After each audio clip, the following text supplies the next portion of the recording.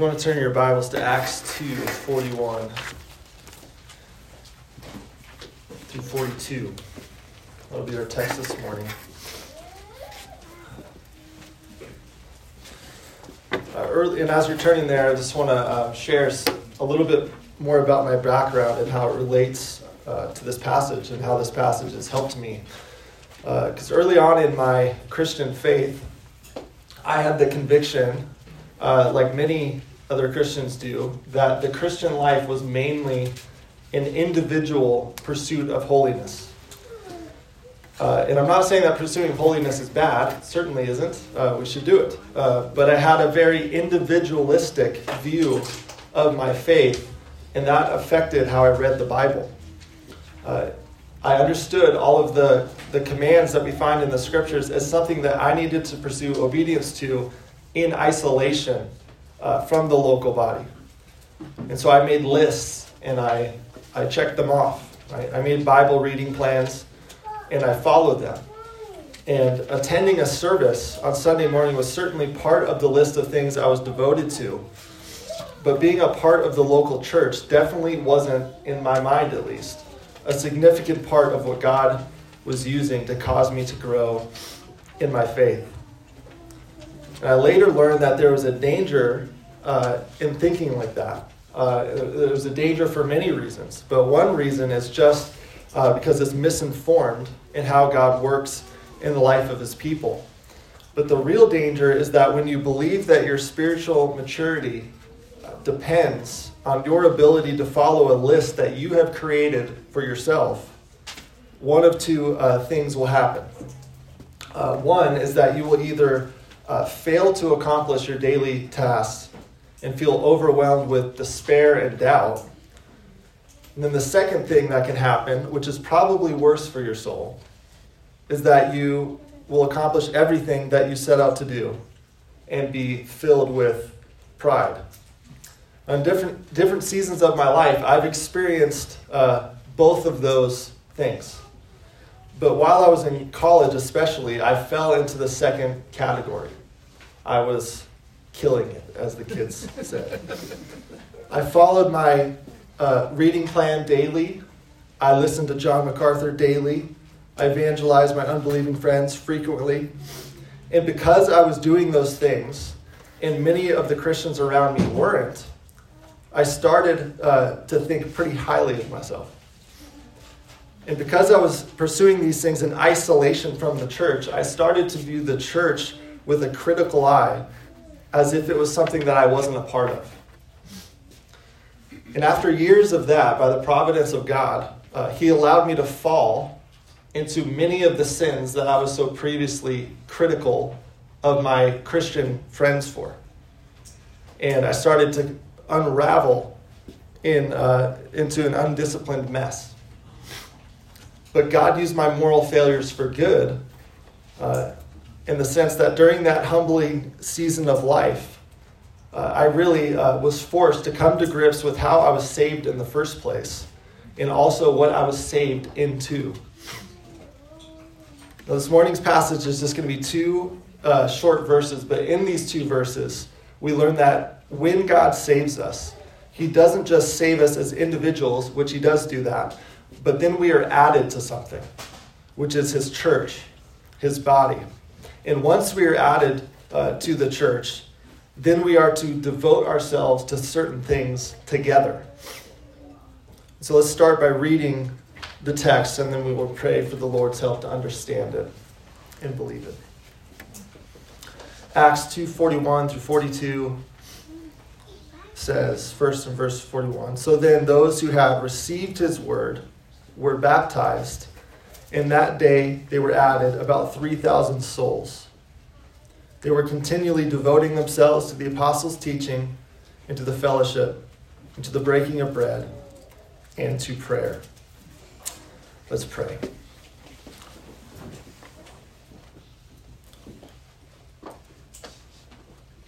Father, we ask that your name would be honored as we gather this morning on this day that you have set aside. We confess that we often come together on Sunday mornings unprepared and burdened with thoughts about some difficult circumstances that we encountered throughout the week. And anxious thoughts about these things can cause us to be distracted, and they even cause us to take our eyes off of Christ. But I pray that as we study your word together, that it would cause us to look outside of ourselves and look to your Son as he has offered to us in the gospel. And that by looking to your Son, we would find rest. I pray now that you would help us understand your word, that we would be willing to receive it, and that we would trust in it. We pray this in Jesus' name. Amen. There are two words found in our passage that can really serve as an outline for this morning. And the two words are added, which is found in verse 41. And the second word is found in verse 42, which is devoted. Verse 41 shows us how we are added to the church. And verse 42 teaches us that once we have been added to the church, what we should be devoted to. And I understand in some of your Bibles, there might be a heading in between those two verses, which is inconvenient. But just know that that heading was not a part of the original scriptures, but it's added in our English translation so that we can find stuff, and they can be helpful sometimes. But in this case, not so much. Verse 41, it speaks about a group of people who had received his word. Now you may be thinking, received whose word? Right? What is happening right now? Where are we? And that is the difficulty of parachuting into a text like this without any context. It's difficult to understand what's going on. And when you try to provide too much of the background, the whole sermon ends up being a summarization of passages that no one has been reading lately, right? So with that in mind, I'm going to try to set up the context, but I will do my best to keep it short, right, and to the point. So some of the background, the Gospel of Luke, which is the prequel to Acts, the book we're in, ended with Christ ascending to heaven. And then the book of Acts begins with the Spirit descending from heaven upon the disciples who were all in Jerusalem.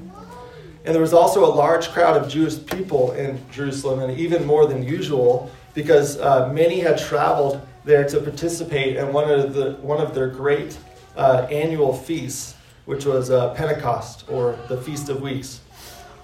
And as the Spirit descended upon his people in a visible and miraculous way, his apostles and disciples started to prophesy.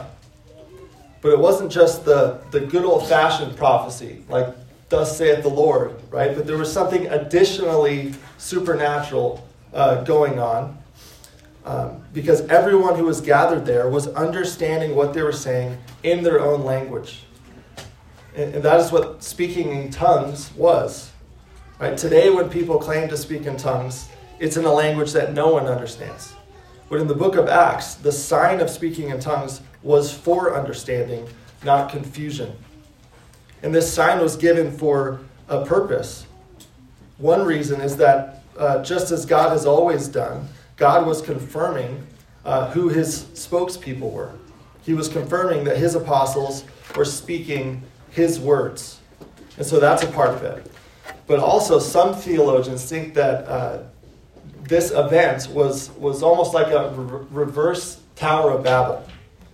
Right? At the Tower of Babel, when there was a united assembly in opposition to God, God came in judgment and confused their languages. But at Pentecost, God came and accompanied the preaching of his word with the gift of tongues, which unconfused the languages. Right? At Babel, God brought confusion. In Acts, God brought understanding. And this was to show that the truth that they were about to proclaim was for all nations and all people groups.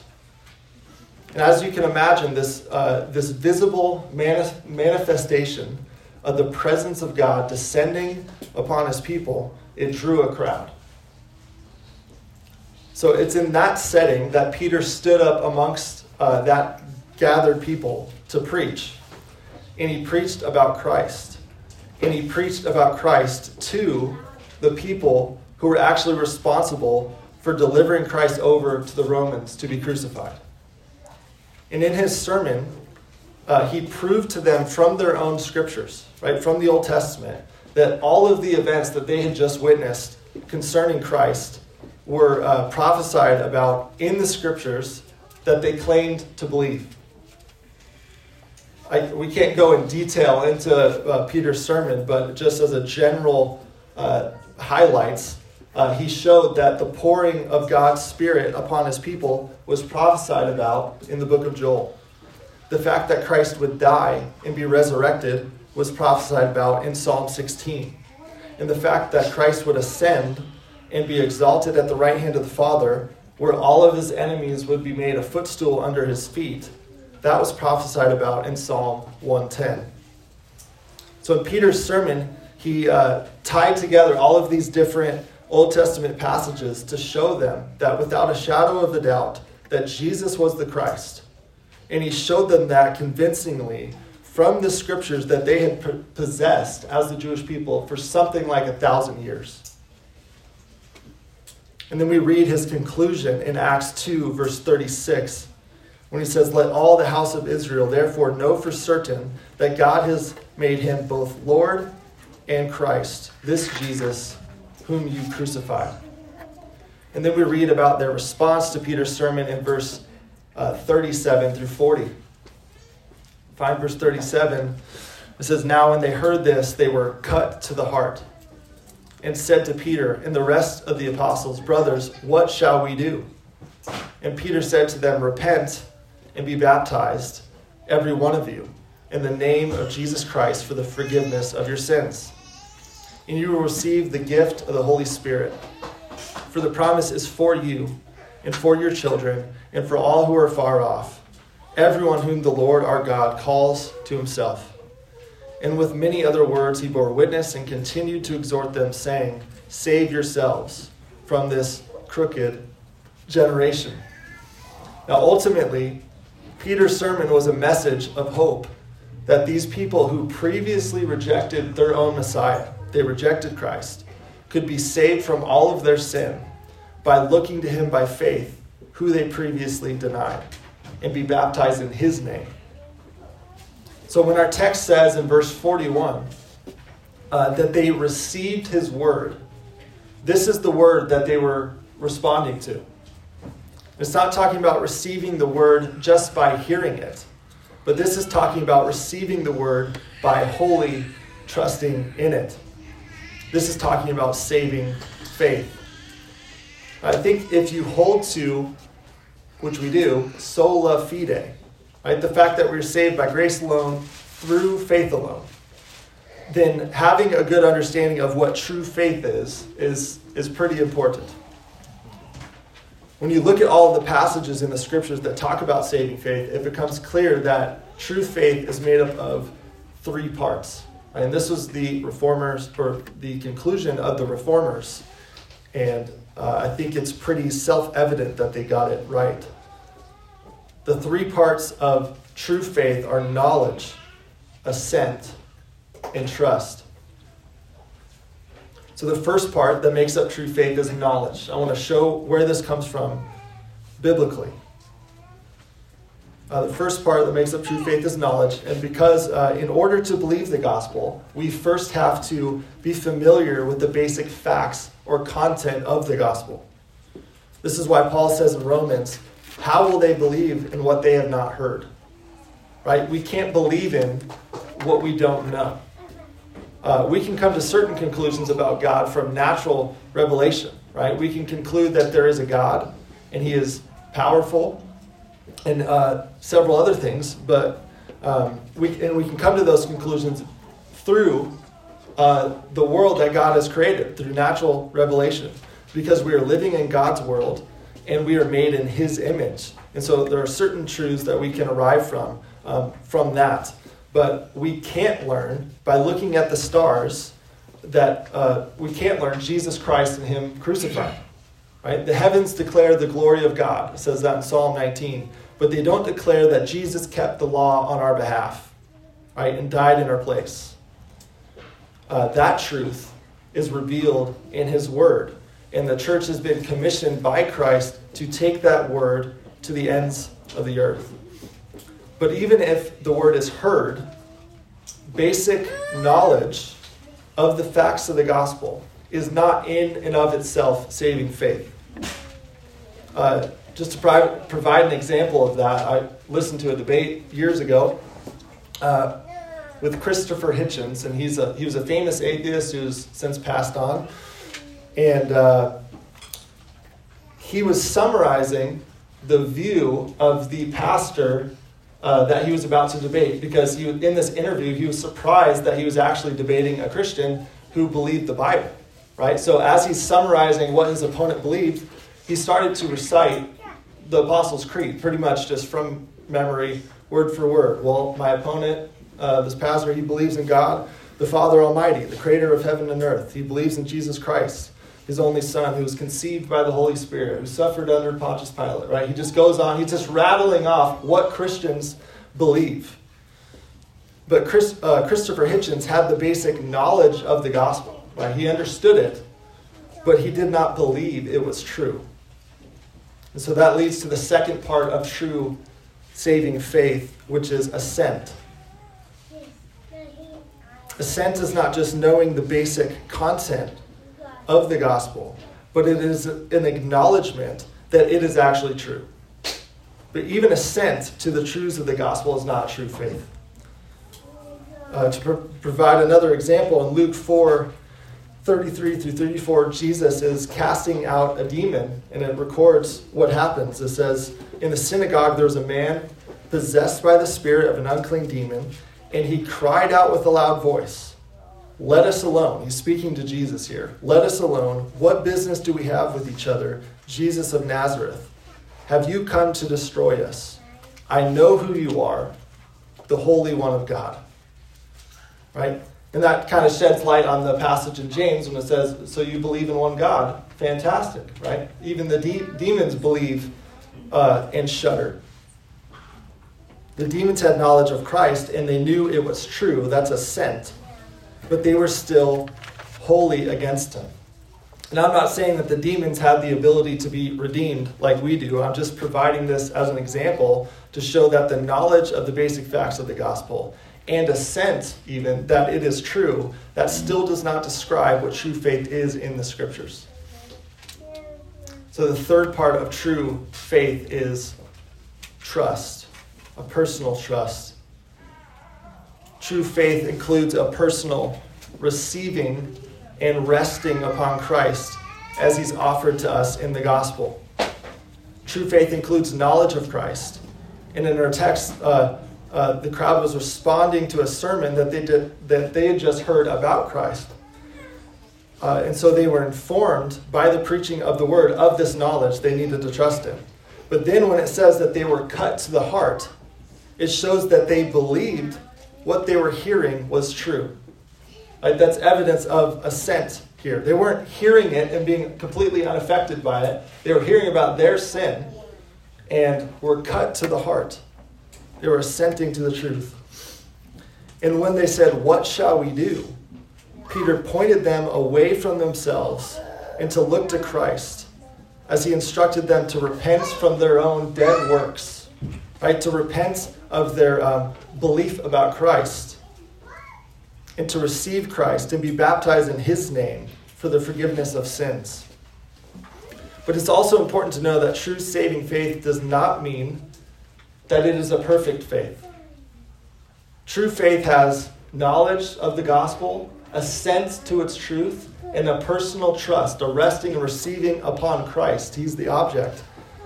That's true faith. But a true faith does not mean it's perfect faith or a strong faith, because it is not the quality of our faith that saves us, but the object of our faith. And if it wasn't true that someone can have a true saving faith and at the same time have it be weak, then some of the statements that we find in the New Testament wouldn't make any sense. In the Gospels, Christ often rebuked his disciples when he said, "O you of little faith." In Luke 17:5, the disciples asked the Lord to increase their faith. In Mark 9:14 through 30, a father came to Jesus and he was asking him to heal his son. He was asking him to heal him because he was afflicted by a demon, and he had weak faith. He said, Jesus, if you can do anything, right? If you can do something, please have mercy on us. And Jesus said, all things are possible for him who believes.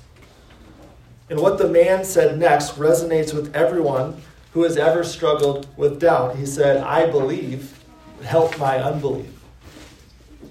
It is possible to have true saving faith, but to also have it be weak. But God was pleased to give his church the means of grace by which he uses to nourish and strengthen the faith that we have. And one of those means that he uses is baptism, which is found in our text in verse 41. It says, notice how it says, those who received his word were baptized. And what a blessing it is that the next thing to be done in the believer's life after a credible profession has been made is to receive a visible sign of the promises that he has trusted in. Baptism is an ordinance given to us by Christ in the covenant of grace. And it's also a sign or a sacrament. Augustine defined a sacrament as a visible sign of a sacred thing, or a visible sign of a sacred promise. So the ministry of the word, right? When the word is preached, it preaches to the ear. And by the work of the Holy Spirit, it reaches the heart. But the sacraments preach the same truths to the eye. Lamentations 3:51 says, mine eye affecteth mine heart. Because we are complex creatures made up of both body and soul, what our body sees, right, and experiences affects our hearts.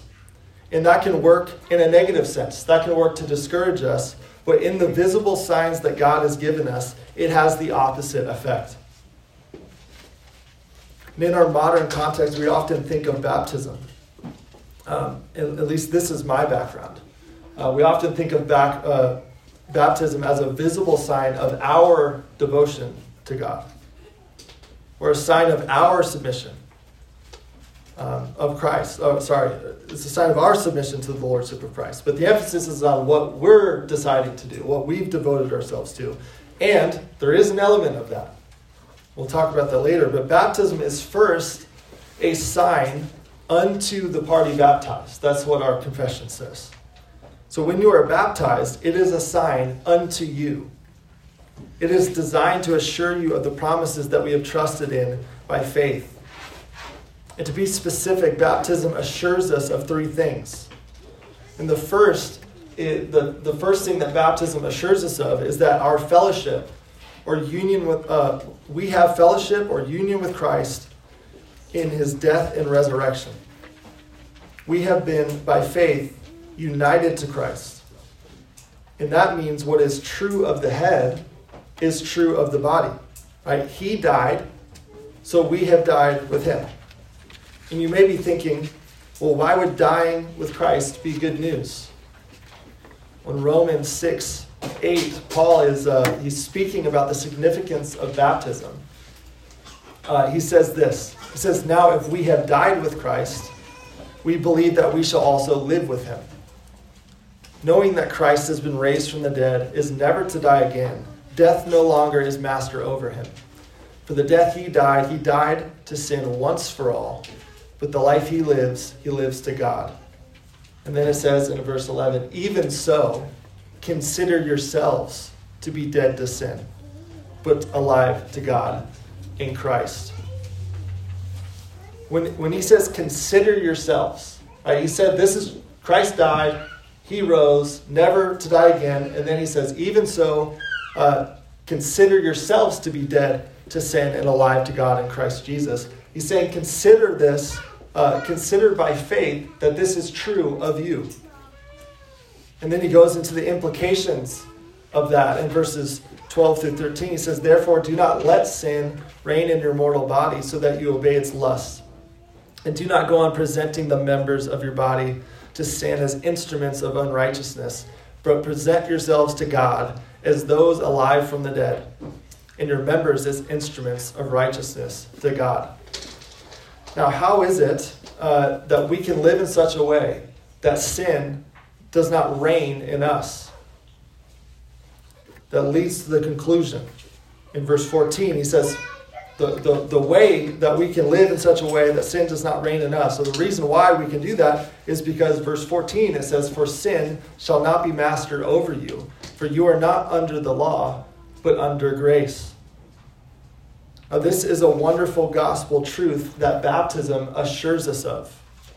In baptism, we have died with Christ, and when we died with Christ, we were released from the law, in a sense.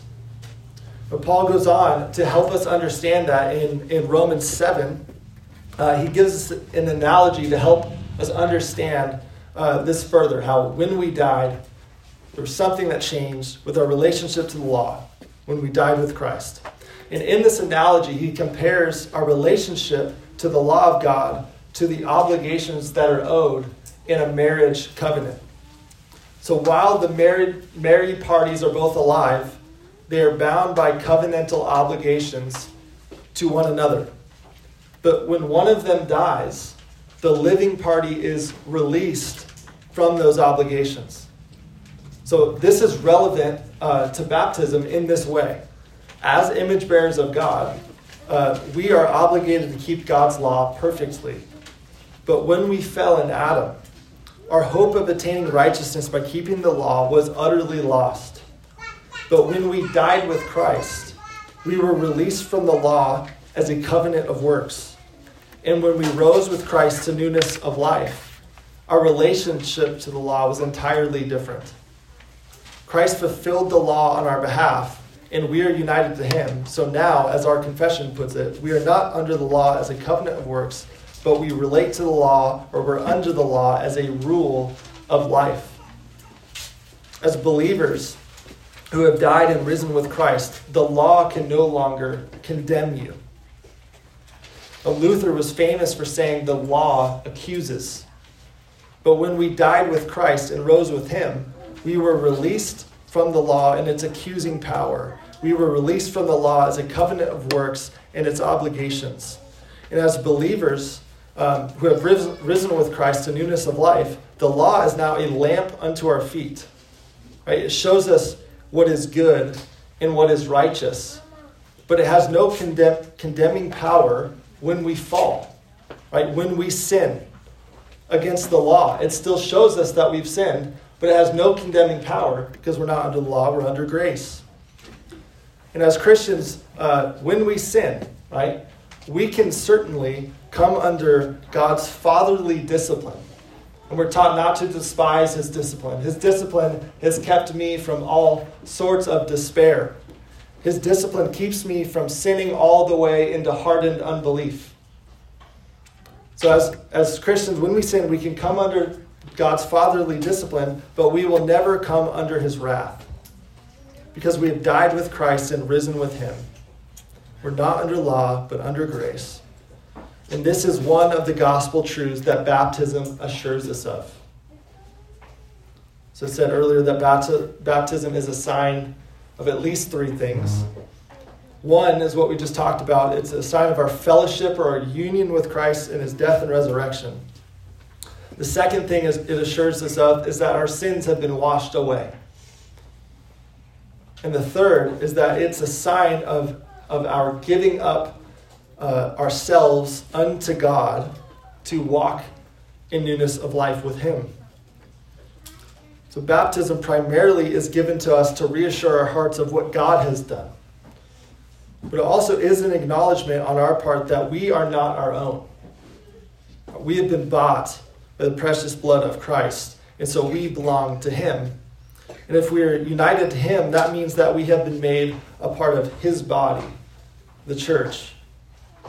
Benjamin Badom, I'm always not sure how to say that last name, he wrote an exposition to the Baptist Catechism, right, where he provides questions, and then he will provide an answer directly from Scripture, and it helps you understand the Catechism. But he said this, he said, "Is baptism an engagement to yield ourselves unto God? He says, yes, yield yourselves unto God as those that are alive from the dead. Romans 6:13. And is baptism an engagement to live in brotherly love? Yes, for we are baptized into one body. 1 Corinthians 12:13.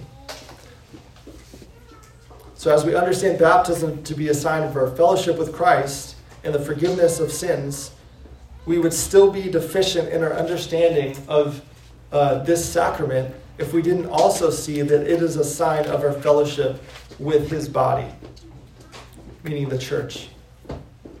And that is why our text says that those who received his word were baptized, and that day, in verse 41, they were added about 3,000 souls.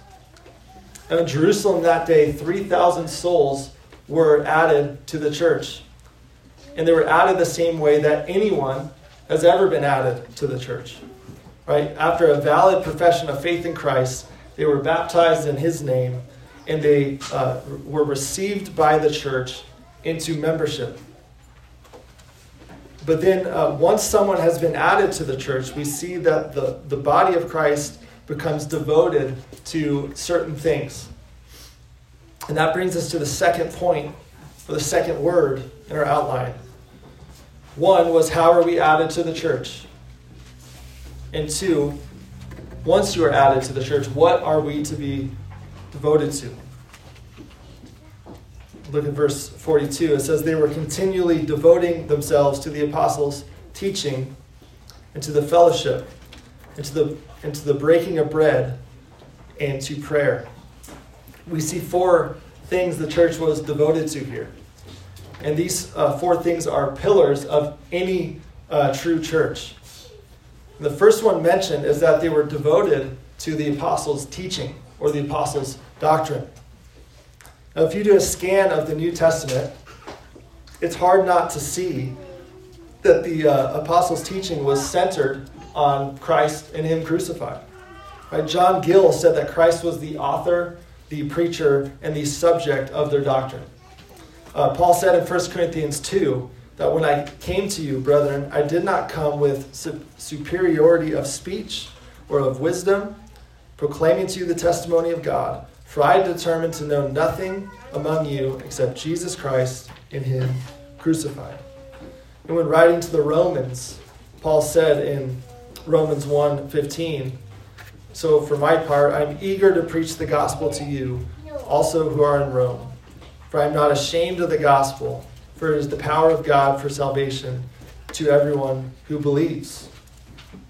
And John Calvin said, while commenting on this text, he says, wherever the pure voice of the gospel doth sound, where men continue in the profession thereof, where they exercise themselves in hearing it, that they may profit, without all doubt, there is the church. Now it's obvious to see that the apostolic teaching proclaimed the truths of the gospel. And their example shows us that the church needs to hear those truths. Some of us have come from church contexts where preaching Christ was replaced with moralism. The sermons were about how to be a better husband or how to be more courageous and all sorts of things. Right? And then if the gospel was preached in that context, normally at the end of the service, it was preached past you. Right? And you knew that it was preached past you because it was always prefaced with something along the lines of, if you are here this morning and you don't know Christ, then you need to know. And then the gospel was preached. And I remember one time as the gospel was being preached past me in this way to whoever the pastor suspected was an unbelieving visitor in the back. And I heard the truths, right? That all who confess with their mouth Jesus is Lord and believe in their hearts that God raised him from the dead, they will be saved. And I remember thinking, I have this vivid memory, I remember thinking growing up that I wish that's how it worked for me. I wish I could just believe in his name and be saved. And the reasons I thought that way is because after years of hearing self-improvement sermons from the pulpit, I started to see the gospel as something that got me in the door when I was 8. but now I had to work for it, right? And if I didn't attain a certain level of holiness or discipline through the spiritual disciplines that I did by myself, then I would prove that I was never really saved in the first place. And I think that mindset that I had was a result of not being a part of a church that was devoted to the apostles' teaching, to the apostles' doctrine.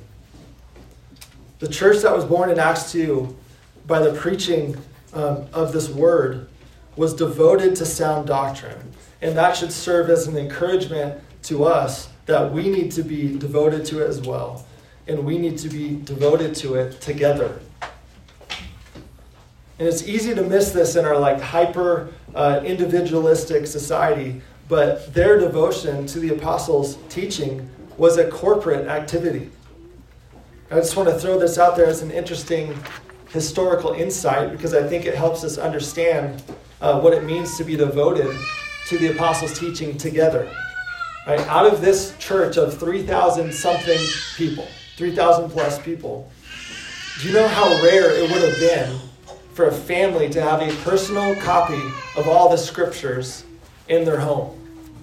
Right? There was no goat skin covered Old Testament sitting on the shelf. Now, they certainly could have had a scroll here and there, like a scroll of Isaiah. And they certainly had more of an emphasis during that time on memorization than we do, so they had some stored away, right? But almost out of necessity, they had to pursue being devoted to the apostles' teaching corporately. Right? There was no staying home and listening to the sermon online, right? And that is why it was so important that when the church gathered, that the scriptures were read aloud and the scriptures were taught and that they were preached. And it was the duty in the early church and today of the officers of the church to ensure that this is done. And it's the duty of the members of the church to not neglect the hearing of it. Now look back to verse 42. It says they were continually devoting themselves to the apostles' teaching and to fellowship. This is why I mentioned earlier that when I saw the Christian life as an individual pursuit of holiness, I was reading the Bible wrong. I would hear imperatives or commands like walk in a manner worthy of the calling, and I would immediately think to myself, the spiritual disciplines. But when you read the passage and passages like it in this context, you get a different perspective. Ephesians 4:1 says, "Therefore, I, the prisoner of the Lord, implore you to walk in a manner worthy of the calling to which you have been called, with all humility and gentleness, with patience, showing tolerance for one another in love, being diligent to preserve the unity of the Spirit in the bond of peace." Walking in a manner worthy of the calling meant to pursue God-honoring fellowship with one another. And the fellowship that we have flows from our doctrine. Because of the gospel, we do not pursue obedience to God to attain any merit of our own. Right? And even if we attained to the highest level of holiness and of good works that is possible on this side of heaven, you were the most holy that a human could be, it would still fall so utterly short of what is demanded. But in the covenant of grace, what God demands, he freely gives. Our sins are pardoned, the law has been fulfilled, and he has counted us as righteous because of Christ. And so with that doctrine in mind, one of the reasons we pursue holiness and good works in the Christian life is for the good of the brethren or the fellowship. Right? You don't need good works to be justified, but your brother might need your good works to encourage his soul. As I was preparing this week, I learned that the Greek word for one another, that phrase, is used 100 times in the New Testament. Texts like bear one another's burdens, or don't bite and devour one another, 1 John. I think the idea is not cutting each other down with our words. Outdo one another in showing honor. Those are scattered throughout throughout the New Testament 100 times. And this emphasis on loving one another is even applied to our singing. Admonish one another in psalms, hymns, and spiritual songs. And that reminds me of last year when Aubrey and I and my parents and my brother's family and all the family went out to Idaho. And I looked up Reformed Baptist churches, and there was one small Reformed Baptist church in a predominantly Roman Catholic area. And so that's where we went. And when we showed up, we doubled the size of the church as a family. And there was a pastor there named Pastor Kurt. He moved out there to Idaho to retire. Right? He was an elderly man, and he had experienced a lot of health conditions. He had jaw cancer, and he needed to have surgery. And the complications from the surgery drastically impacted his ability to speak. When he prayed, you had to strain to understand what he was saying. And I was encouraged by this man. I don't remember the sermon. I don't remember a lot about the service, but I remember being encouraged by the fellowship and seeing his love for the saints. Because when he showed up in Idaho, he was intending on retiring from ministry due to all of his health complications, but he found a church, a Reformed Baptist congregation with no pastors, and he found himself once again called into the ministry, and he gave all that he had to those people. And along with his jaw complications and speech, he had nerve damage that caused his hand to be stuck in this position, right? So he's typing sermons with one finger and preaching, not being able to speak the way he wanted. And I still remember how this relates to singing.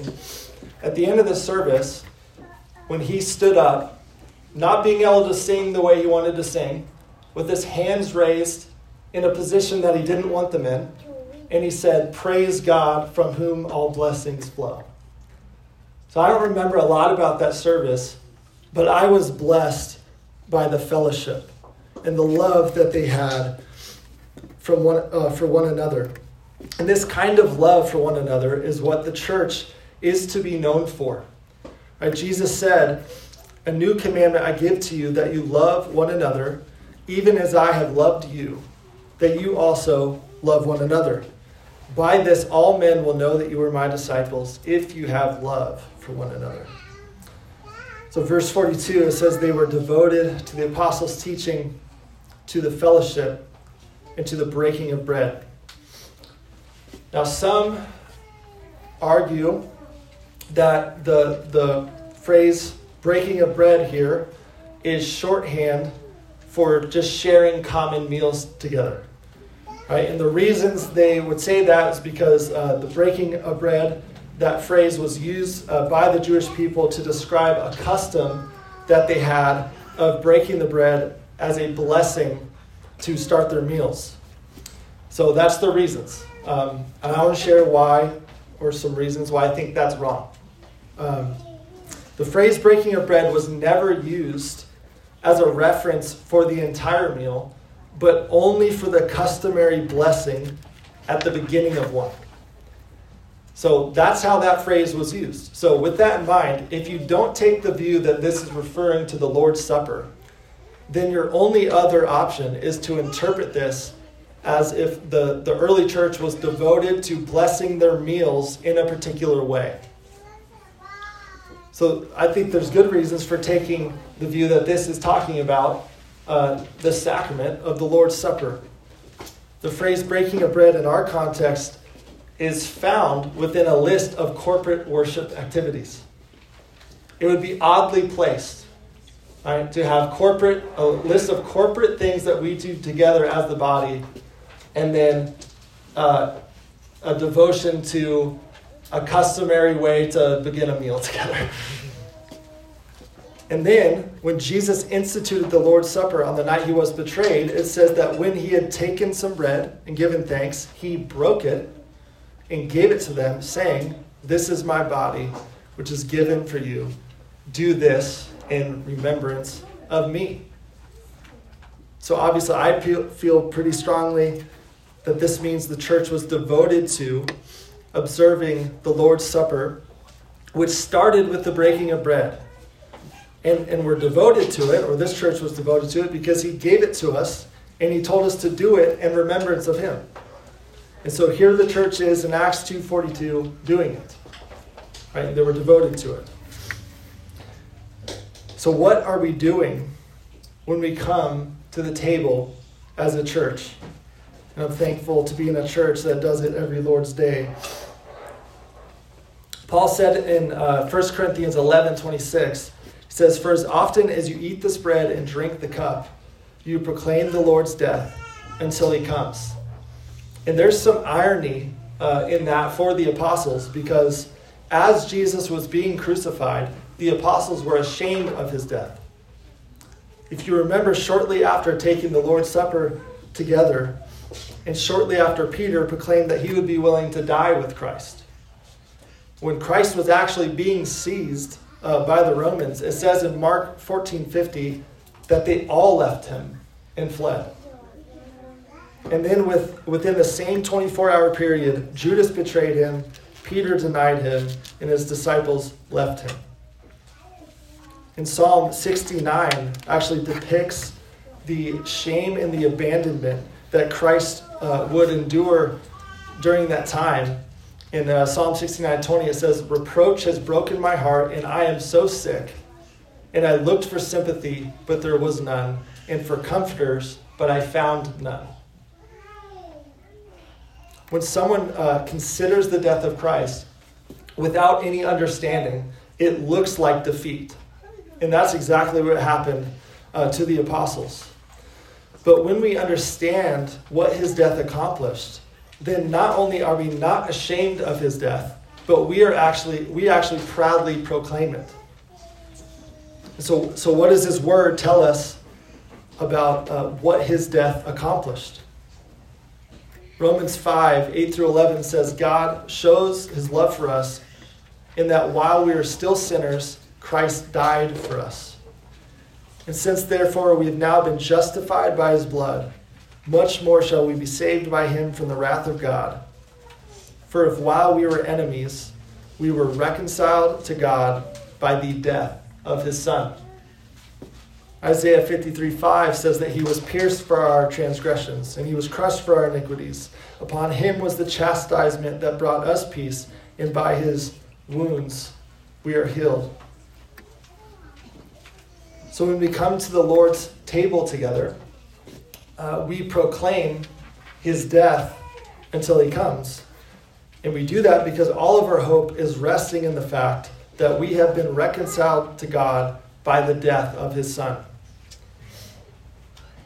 In many churches today, when they observe the Lord's Supper, unfortunately, it's not causing anyone to look outside of themselves for hope, and causing people to look to Christ by faith, but it actually causes people to look inward and become morbidly introspective. And I experienced this as well. For a long time, the Lord's Supper felt like nothing more than a quarterly opportunity to question my salvation before drinking grape juice. And the reason that was the case is there was often a call to serious self-examination prior to coming to the table.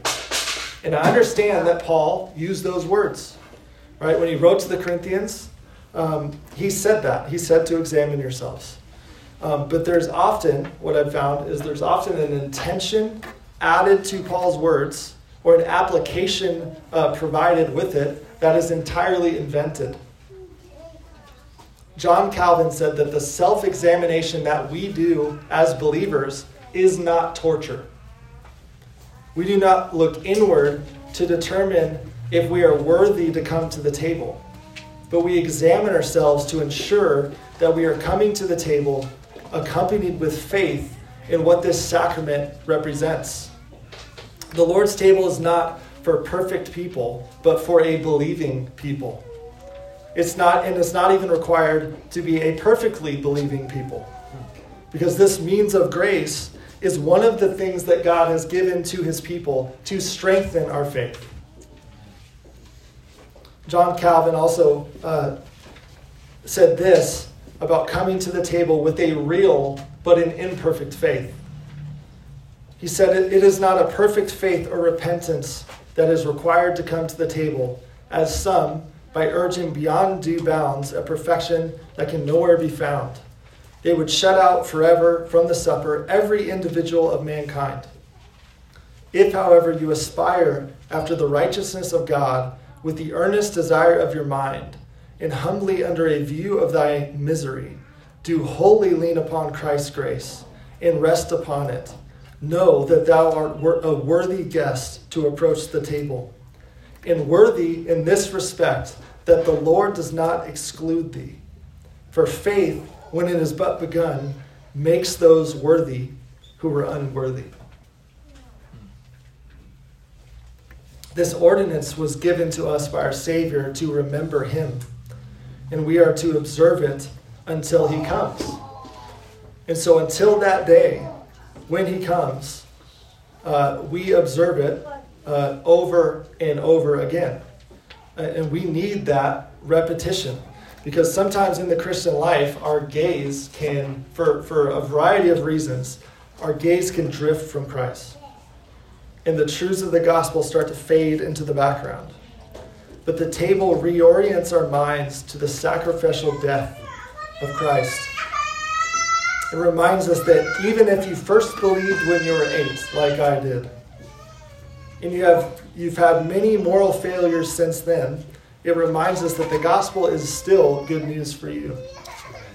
If you barely made it in the door this morning, and your affections for Christ aren't welling up within you like they should, the table reminds us the gospel is still good news for you. And if you struggled with the same sin this week that you struggled with the week before, the table reminds us that his body was broken for us and his blood was spilled so that we could be forgiven. And as we look to Christ each week in this sacrament, our faith is strengthened, our repentance is renewed, and just like we eat a common meal to nourish our bodies, Christ has given us this meal to nourish our souls. So we should be devoted to it and devoted to observing it often. Then the last thing the church must be devoted to is prayer. Because like it says in Psalm 127, verse 1, unless the Lord builds the house, the labor builds in vain. This is a spiritual conflict that we find ourselves in. And as the church, Jesus taught us to pray for his kingdom to come, for his kingdom to advance. And as we pray for that, we pray understanding that his kingdom is entirely different than all other kingdoms that have been built. Christ's kingdom is not of this world. And Abraham Booth wrote an essay basically commenting on that statement of Christ, that his kingdom is not of this world. And he shows the difference between the secular kingdoms of this world and the spiritual kingdom that Christ is building in his church. And he says of the secular kingdoms that craft and violence, injustice and cruelty have been commonly used in the founding, supporting, and extending of secular kingdoms. Then he provides a few examples. He says the Roman Empire was founded and grew to its height in blood. And even the Jewish Republic was established, enlarged, and defended by force. Right? It was enlarged with the sword. But then he goes on to say that the instruments employed by our anointed prince, by our Savior, in building of his monarchy were of a character quite the reverse. Not only has Christ used weak men and uneducated men to build his kingdom, but he has also used entirely spiritual means. Abraham Booth says again, yes, by the instrumentality of those unlettered and plain men did our Lord erect his kingdom or establish the gospel church. In making war upon Satan's empire, evangelical truth and spiritual gifts, laborious preaching and ardent prayer, fortitude, patience, and a holy example, these were the arms they used. And such were the militia, and such the armor, employed by our divine Savior, yet perfectly suited to the nature of his kingdom. For it is an empire not of secular power and external pomp, but of truth and of righteousness and love and of peace. So the church must be devoted to prayer, because his kingdom is advanced not by the sword, but by the sword of truth. It's advanced by the word preached. And as his word is preached and his church prays for his kingdom to come, we know that many will receive his word, be baptized, and added to his church. And it's in this way that his kingdom will advance and his will be done on earth as it is in heaven. Let's pray. Father, we are so thankful for not only the word, but also the sacraments. We understand that all of the things that you have given us to do and to participate in on the Lord's Day is meant to nourish and strengthen us, to nourish and strengthen our hope, to cause us to look to your Son with more conviction and more faith. So I pray that we would tend to these means, that we would not neglect them, and we would prepare for them.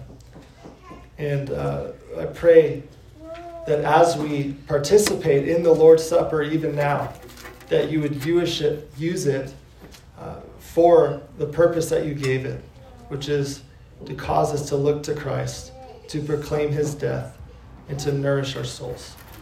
We pray this in Jesus' name. Amen. Amen.